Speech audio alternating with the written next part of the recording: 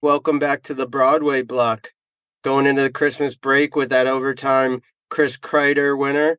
How you feeling? Yeah, that was definitely a nice way to end things. Obviously, a little bit of an upsetting loss against the Oilers.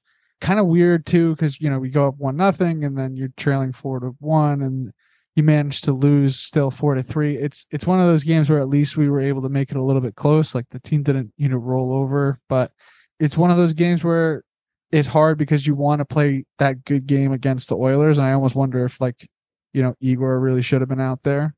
But I did like the pad set of Igor with the third jersey. I thought that looked pretty sweet. That was pretty sweet. It's interesting. Yeah, I thought about that too with Igor. But either way, like, I look at the teams like Minnesota Wild, like, they recently fired their coach and they got hired John Hines.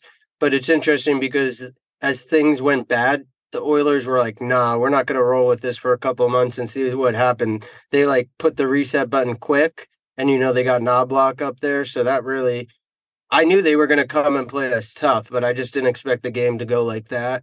Gritty win. A question for you, Steve.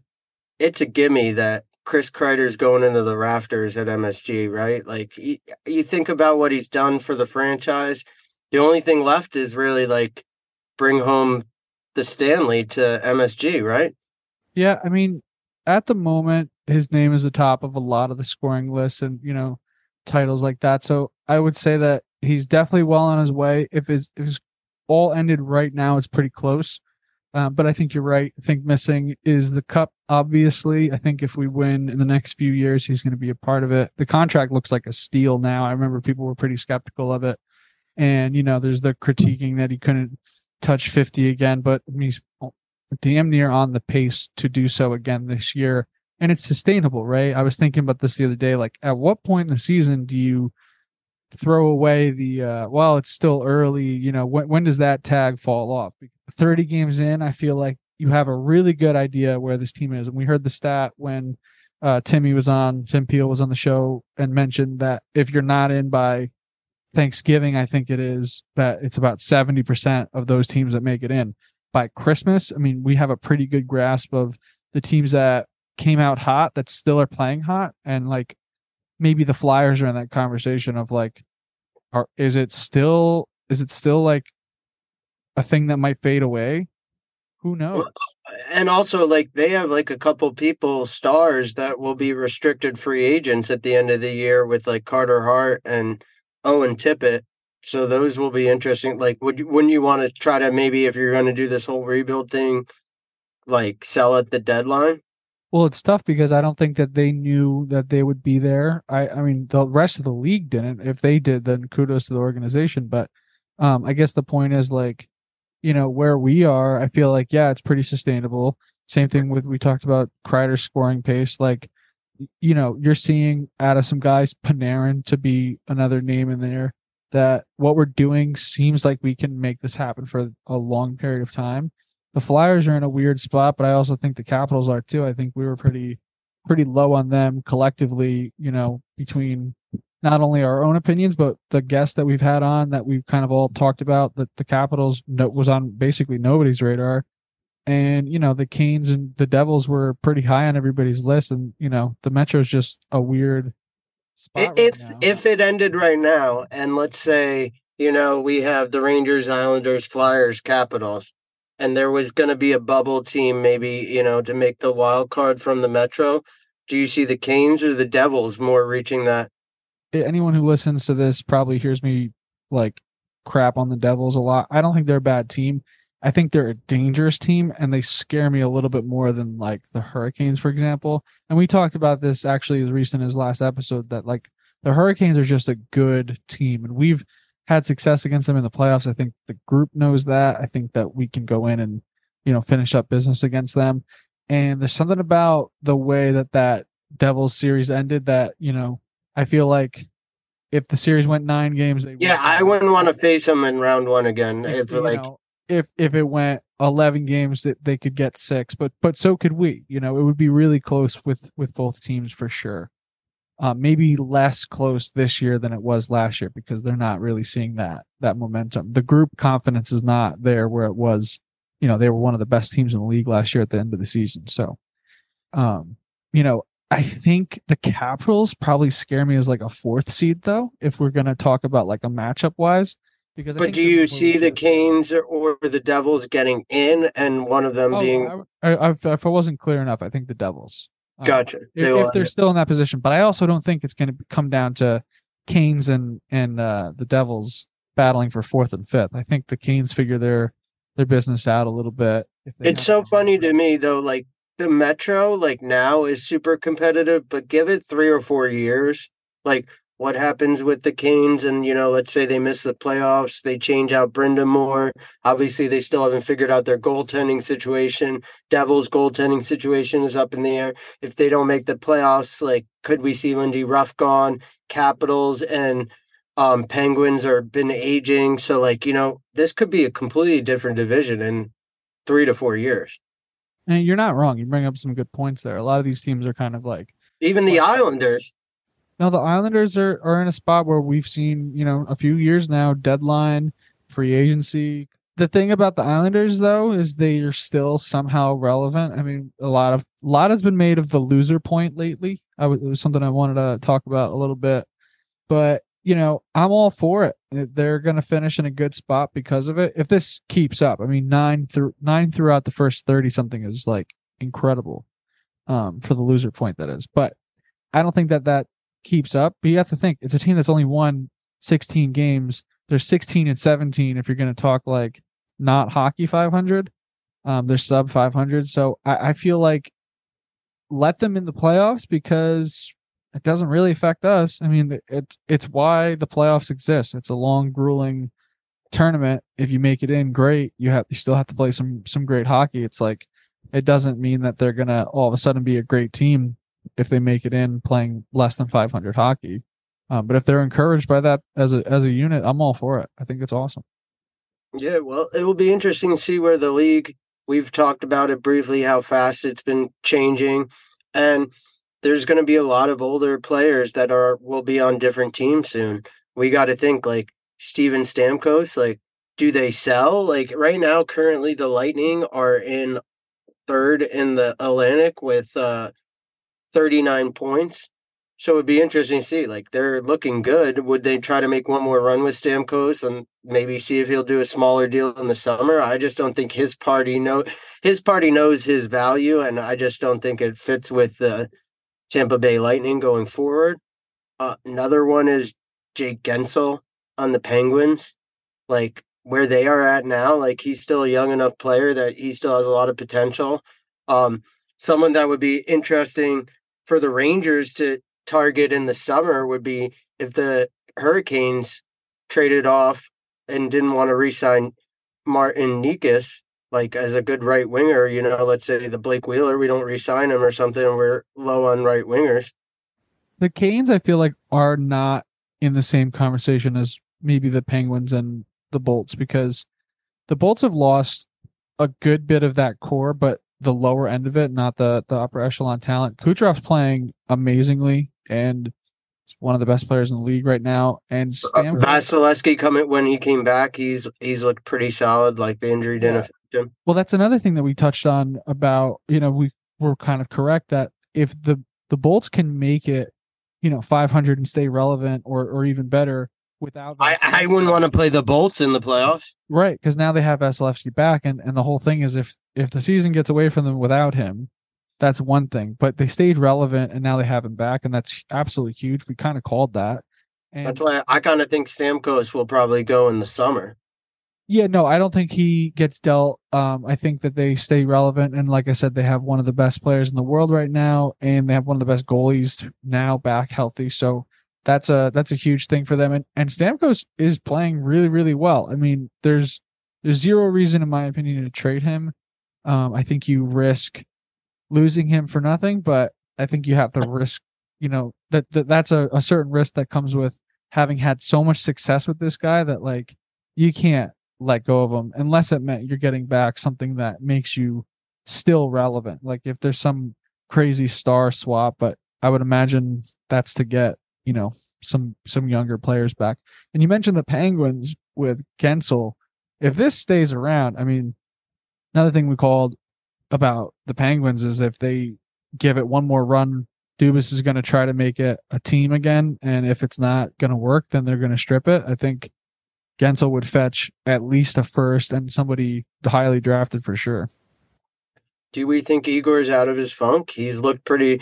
I don't even want to say Igor was in a funk because he was still putting up good numbers, but I just felt like Igor made some great saves in that like last game of ours that really kept us in. And he, like you mentioned, he did look good in those pads, and his helmet was on point. Yeah, no, the Riz factor is there for sure. No, like Shesty is no joke.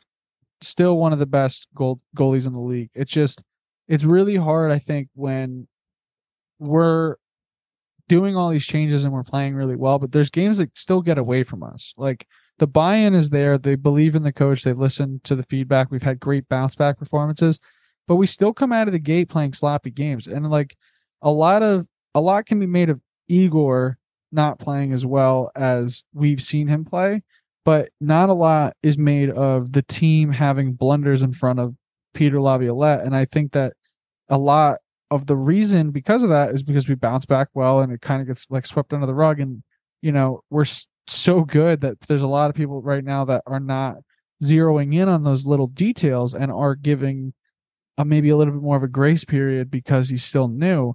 But if we weren't having this success, I don't think people would be blaming Igor. I think people would be blaming the team that's playing in front of him, adjusting and things like that. So, once everything kind of comes to full fruition, like it feels weird to think, and I said this last episode, that this team still has like a little bit more to show once we still get that consistency. Because the team's great, and they're playing really Also, well. you got to think once we get those like Kako and Hedel back, Mhm. we're seeing other people step up in their absence, which has been wonderful. Yeah, I was just looking at Trocheck's stats. He's at like almost a point per game and slotted into that role amazingly. Laffy's kind of dropped off a little bit, but he's playing super well, which is encouraging to see. And he doesn't look where he's not supposed to be on that line. No, and they're generating amazing chances. And if he, Like so, it's like not like I feel like we're like saying Laugh is still questionable. Is he developing? I feel like he's a solid NHL player. well, he's definitely taking advantage of the time that he's getting for sure.